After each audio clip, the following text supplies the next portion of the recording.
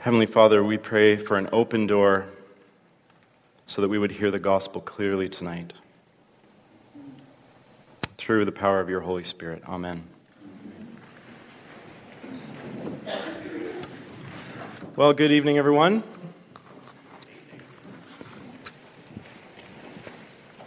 We're looking at Colossians 4, 2-6 tonight, which you just heard read. It's great if you can have your Bible open in front of you. My name's Jeremy Graham, and it's great to be with you. I'm one of the ministers on staff here. I'd love to meet you after the service if we haven't met before. So I'm a missionary kid, and years ago, my parents were missionaries in Asia. And before we went to Asia, before even I was born actually, when they were training for cross-cultural missions, learning about evangelism, they were sent to do door-to-door cold call evangelism in south central Los Angeles. That was their training base. And that, I mean, that's like a Olympic gold medal evangelism, right? And when I think about the idea of doing that, it terrifies me. And when I hear stories about being a missionary like that, it terrifies me. I have no interest in doing that. And so I end up feeling guilty. I end up feeling a little bit anxious about the idea of talking about my faith. And I definitely feel inadequate. Because, I'm not the super evangelist that I'm supposed to be. Well, this passage that you just heard read, it's a wonderful encouragement to us. If you share with me any of those kind of feelings, when we start to talk about sharing Jesus, it just kind of makes you feel a little bit edgy. Because we're asking tonight, what can an ordinary group of believers like you and I, what can we actually do to share Christ with outsiders? And Paul has for us two really clear and helpful commands. He says first that we need to pray. And then second, he says we need to proclaim. Pray and proclaim. Because sharing Jesus is something that all Christians are called to do. And it's something that God actually equips all of us to do. And so this passage, it divides really nicely into those two commands. If you just want to look at your Bible, you'll see that verse 2-4, Paul says, pray. Continue steadfastly in prayer is how he puts it. That's his first command. And then in verse 5 and 6, the second half, Paul says, proclaim. He says, walk in wisdom towards outsiders. So let's look at the passage under those two headings. First, pray. Sharing Jesus begins with prayer, but you notice that it's not a vague idea of like, hey, we should pray. It's actually very specific, and Paul has two specific things he asks the church in Colossae to pray for on his behalf. He says first, pray for an open door for the gospel message. Look at verse 3 with me.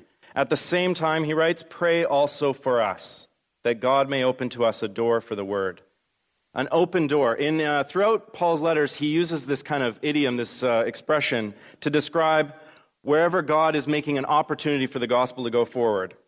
So in other words, it's God that opens the door, not a person. So when we are talking about evangelism, we don't go around bashing down doors. We pray constantly, and we ask the Lord to open doors of new opportunity. And I wonder if you noticed, isn't it surprising that Paul would be asking that the door would be open for the gospel when here he is in chains, in prison, and he's not asking that the door would be open on his own jail cell? I mean, after all, wouldn't it be a lot more useful to evangelism if he could be set free from prison? Well, this is how he describes that same imprisonment when he writes to the church in Philippi. He says, I want you to know, brothers and sisters, that what has happened to me, in other words, my imprisonment, has really served to advance the gospel, so that it's become known throughout the whole imperial guard and to all the rest that my imprisonment is for Christ. I mean, how can you be chained up and it advances the gospel? It's because, you can imagine this, Paul sharing the gospel with those poor Roman soldiers who have no choice but to stay beside him all day, right? Well, Acts actually tells us that Paul, it's not only the Roman soldiers who get to hear the gospel, Paul is in house arrest, so he can have visitors. And for 2 whole years, he's able to have people in his homes, he's teaching, he's preaching. God uses that time. And he actually uses it to allow Paul to write the very letter that we're reading tonight. Because God is powerful to work in any circumstances. But the question is, do we pray for an open door? Consider this for a moment. Here we are, St. John's, evening service. Are we praying regularly for an open door for the gospel here in Vancouver? And if not, why not? And if not, will you start praying that with me? Will you start praying and commit to praying for one another that God would open the door? But Paul's not finished because he wants to ask for a second thing. He says, would you pray that when I get to speak, that the message will be declared clearly? This is how verse 3 continues. To declare the mystery of Christ, on account of which I am in prison, that I may make it clear, which is how I ought to speak. Because it's great when the door bursts wide open, but then, what are you going to say? Are you going to be tongue-tied, or do you have something to declare? Paul says what he has to declare is the mystery of Christ. So what the heck is the mystery of Christ? Very simply, it's the message of the gospel. It's the message revealed by God through and in his Son, Jesus Christ. And actually, if you can look at this on your own later, but back in chapter 1 of Colossians, Paul gives us a great summary of the gospel. And if you're not a Christian and you're here tonight, I want you to listen to this summary of the gospel as a summary of what it is that Christians believe. Listen to these words. For God has rescued us from the kingdom of darkness and brought us into the kingdom of his beloved Son, Jesus, in whom we have redemption, the forgiveness of sins. I memorized that verse along with about 100 kids and about 50 volunteers when I was doing Bible camp last summer with some of you. That was our memory verse for Bible camp. And if you hear that verse for the first time tonight, know that that is the free gift that God offers to every one of us who puts our trust in Jesus. But again, we need to ask, are we praying regularly? That when the gospel is proclaimed here at St. John's, when it's proclaimed by our brothers and sisters, that it is declared clearly, that there's clarity and not confusion in the proclamation of the gospel. Now, I want to stop and have a closer look at a very important little detail in the text that comes up here, and you can almost just overlook it because as Paul begins to speak, you notice that he was talking about us. And he's talking about himself and the other sort of ministers that you can read about at the end of the letter that he greets, Epaphras and others. But then why does Paul suddenly change from talking about us, Aaron and I, to suddenly just talking about I, myself? Look at it. He says in the end of verse 3, that I may make it clear, which is how I ought to speak. Why the sudden change? I mean, why does he ask a church to open their mouths to pray for him? Why doesn't he just say, open your own mouths to declare this mystery? Well, this is actually a very important point. So if you could pay attention, that would be fantastic. This is a great moment to pay attention.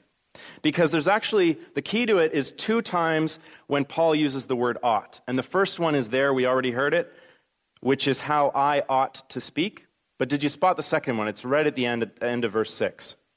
He says, that so that you may know how you ought to answer. You could also think of this as the word must. I must speak, you must answer. What's he talking about here? Well, Dick Lucas is helpful. He says Paul is distinguishing between 2 forms of evangelism. He's talking about direct evangelism and responsive evangelism. Direct and responsive evangelism. So what is direct evangelism? Basically, it's what Paul is asking them to pray for. It's that he will have the opportunity to preach and teach the gospel, the content of the gospel clearly. And this can often be seen in larger group settings. Although it can also be direct evangelism can definitely be one-on-one as well. But typically it's in a larger group context. Whereas responsive evangelism is like it sounds. It's responding to questions. It tends to be one-on-one. And it tends to be in the context of relationship. which makes it very important. And I think this is actually where we get confused, back to what I started with, that story about growing up. This is where we get confused about evangelism, because when we think of it, we think only of direct evangelism. We think that sharing our faith means learning to be extroverted and learning to have the courage to knock on doors like my parents did. And yes, some of us have that gift. Some of you have that gift for direct evangelism, for declaring the gospel. I mean, it's not just the job of clergy or church leaders. It's actually being done right now downstairs in the Sunday school, in kids' church with our children. It's done by youth leaders. It's done by many of you in community group settings. It takes place in one-on-one relationships with people who've never heard about Jesus. And it can even actually, this gift can be grown and cultivated through practice. But Paul is talking about something else. And he's not saying that he just wants the church to stop reaching out and just pray for him to do it all. It's not an excuse for being passive, some sort of passivity. But it does mean, Paul says, we have to be discerning. We have to be discerning because some of us actually need to learn to speak up. We need to learn to be more bold, to be less timid, to be more trusting and dependent that God will speak through us when we have that chance to do direct evangelism. Yet, some of us need to learn to quiet down. Some of us need to learn to quiet down. We actually need to learn to listen. We need to learn the vital skill of responsive evangelism. And it means that you know how you must answer, how does he put it? Each person. Now what does that mean? It means that it's personal and it's contextualized. It's relevant and sensitive to the particular questions that someone brings up. And usually, these are the hang-ups that they have about the gospel. And it's a very effective way to share Jesus in 2018. Because you are uniquely gifted by God and equipped by him to be the very person, who can share Jesus in that kind of context. Because you're the person that has been in relationship with that individual and who's building that friendship and that trust, breaking down that wall so the open door is there. This is, how many of you were at CCQ on Tuesday night? The first CCQ? A number of you, yeah. And this is actually the kind of ministry that we're teaching one another to do through CCQ.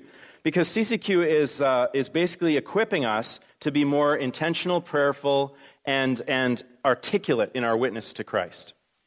And so this kind of, it's actually more about this second category, this responsive evangelism that we're doing at CCQ.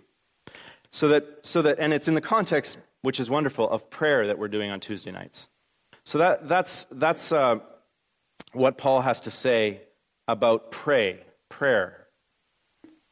But let's look a little bit at what he has to say when he says he commands us to proclaim in verses 5 and 6. Proclaim. Let's have a look. Walk in wisdom, verse 5 says, towards outsiders, making the best use of the time. Let your speech always be gracious, seasoned with salt, so that you may know how you ought to answer each person. So the command here is actually walk in wisdom. And this verb walk, it means that as you go about your life, literally walking around town, that actually people will see you and they will know by your actions and by your words what kind of person you are. And Paul is saying that when you walk as a Christian with a noticeably different lifestyle and behavior, that it actually invites a response. But if you walk hypocritically or undistinguishable from anyone around you, the worst thing is that it will invite ridicule and mockery. But at best, it will just get ignored because you're no different than anyone else. But when we walk in wisdom towards outsiders, this is what opens up that door of opportunity to share Jesus. And notice that Paul says when we get the chance, not if we get the chance, but when. Too often we kind of think, I might get one shot in a million. Like once every 10 years I get this great chance for evangelism and I got to nail it. Paul says this is actually something that God desires to do daily, weekly, monthly in our life. when we're praying for it. But these last two verses are also very practical because Paul says something about our speech. He says two things. He urges it to be balanced. And he says it has to be balanced he gives it two pairs, two sets of balancing, one in verse 5 and one in verse 6. So this is what verse 5, the first one is. He says, I want you to be balanced between being wise and being opportunistic. Wise and opportunistic. Wisdom, Paul says, is knowing when to speak and when to listen. Wisdom is knowing the right question to ask in the right moment. And wisdom actually comes with experience, comes with maturity in Christ, growing up into Christ, practice. And if you've been a Christian for a long time, you're probably growing in wisdom. But you can also find that you're growing more and more cautious. That when you've been a Christian for a long time, you lose that urgency and that zeal that was the character, the quality of a new believer. And you forget that the stakes are so high. And this is where that balance comes in. That on the one hand, yes, you want to be wise, but you also have to make the best use of the time. So what does that mean? It's a marketplace term. It literally means you got to buy up every opportunity. And so you can imagine that Apple is finally having a sale after all these years, and you get wind of it, and you camp out all night because you want to be the first one in there, and you just say, I'll take one of everything. You buy the whole store up because you are going to take advantage of that opportunity, that one-day opportunity. And so Paul's not saying, hey, just look busy, but he is saying that you got to see the value of the chances that you have. Make the most of them. And so, friends, ask yourself, when the door opens for us, are you somebody who tends to be wise, but a little too cautious? Or are you the type of person that's really quite reckless and a go-getter? But so you're urgent and to the point, but you kind of come in like a wrecking ball. The goal is not that it's either or. It's not like you move from one to the other. Paul's actually saying a balance. He's saying pray to God that he will grow in you a balance between wisdom and urgency in your witness. And what's the second balance? That's in verse 6. A balance between gracious speech and salty speech. Gracious speech and salty speech. Here's how it reads. Let your speech always be gracious, seasoned with salt. So this first category, gracious speech, it's courteous, it's kind, it's winsome. It's a direct reflection, actually, of the grace that we receive from God, filling us up, transforming us, and then it's out of that grace, the grace that we've received, that we are able to be gracious to others. And it's particularly important when we're responding to ungracious folks who are making comments, who become aggressive whenever the topic of Jesus comes up. Maybe you've met one of these types of people. And in those cases, that gracious speech is very valuable. However, our speech, Paul says, must also be seasoned with salt. Salty speech. What is this? It's not salty like a sailor full of cursing. It's salty in the sense of being witty. It's interesting. It gets people's attention, and it's memorable. If you're too gracious, in other words, then you run the risk of just getting run over in any debate. But you risk being dull and boring, and someone asks a really good question, and you just come out flat. But if we're too salty, then the message actually becomes about me, because I'm so witty. Look at me, aren't I clever? Don't I impress you with my wit? And we can actually cover up the gospel with that. So Paul says you got to balance these two.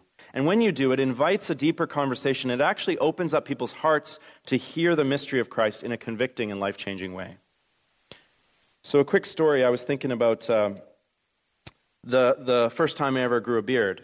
I was 21, and it was a scraggly little thing. And I was working at a grocery store at the time, and my supervisor was Hispanic. And he knew I was a Christian. And when I started growing this beard, he decided to give me a new nickname. He started calling me Jesus. Which I don't think he meant it as a compliment, actually. And he's my boss, right? So what am I going to do? Well, I try to be gracious. I try to kind of go along with the joke, but it was interesting that because he knew I was a Christian, and because he was making fun of me, it actually opened up a door for us to have a conversation about it over those weeks, whatever it was that my wife stomached me having that beard. Couple of weeks, and I would say to him, "Oh, hey, what do you know about this guy, Jesus?" And we'd have a little conversation. I mean, it wasn't like a big dramatic thing, but the point is also that if he did not even know I was a Christian, there wouldn't even be that opportunity, right? If people don't know you're a Christian, I hope that's obvious. Then this whole conversation doesn't even start. Well, let's conclude. If you love Jesus, you're going to want to share Jesus. Am I right? And Paul assumes that the Colossians, that they are actually walking day by day with outsiders, with these non-believers, that their workplace, even in their homes, they're surrounded by folks that don't know Jesus. And what a gift it can be when God answers our prayers for open doors. But for some of us, our social networks, maybe we've been Christian for a while, and our social networks start to shrink. And we actually start looking around and we realize this can happen even more easily when you're really involved with the church. You look around and you suddenly realize everybody you're talking to all week is a Christian. Your whole entire world is just inside the church. And so ask yourself, where are you right now? Where do you have the opportunity to cultivate a friendship with an outsider, as Paul puts it? And not so that you can pounce on them with the gospel, bang. But so that you can listen and be a blessing in that friendship and then respond with the words of hope and life when the opportunity presents itself. And Paul is giving us two commands here about that opportunity. He's saying we got to pray and we have to proclaim. We need to ask, are we praying for open doors? And are we praying for clarity to declare that message? And then we need to be willing to put ourselves out there and proclaim. You can't just wing it. You have to be prepared. So that when you proclaim, are you trying to balance this speaking wisely and this being opportunistic? And are you trying to balance this gracious speech with this salty speech? So I want to invite Brenda to come up, and she's going to lead us in prayer. And as she does so, I wonder how Jesus is convicting you tonight and how he's calling you to enter into prayer in this area. And as she leads us, would you join me in praying for these things that Paul shares with us? Let's pray.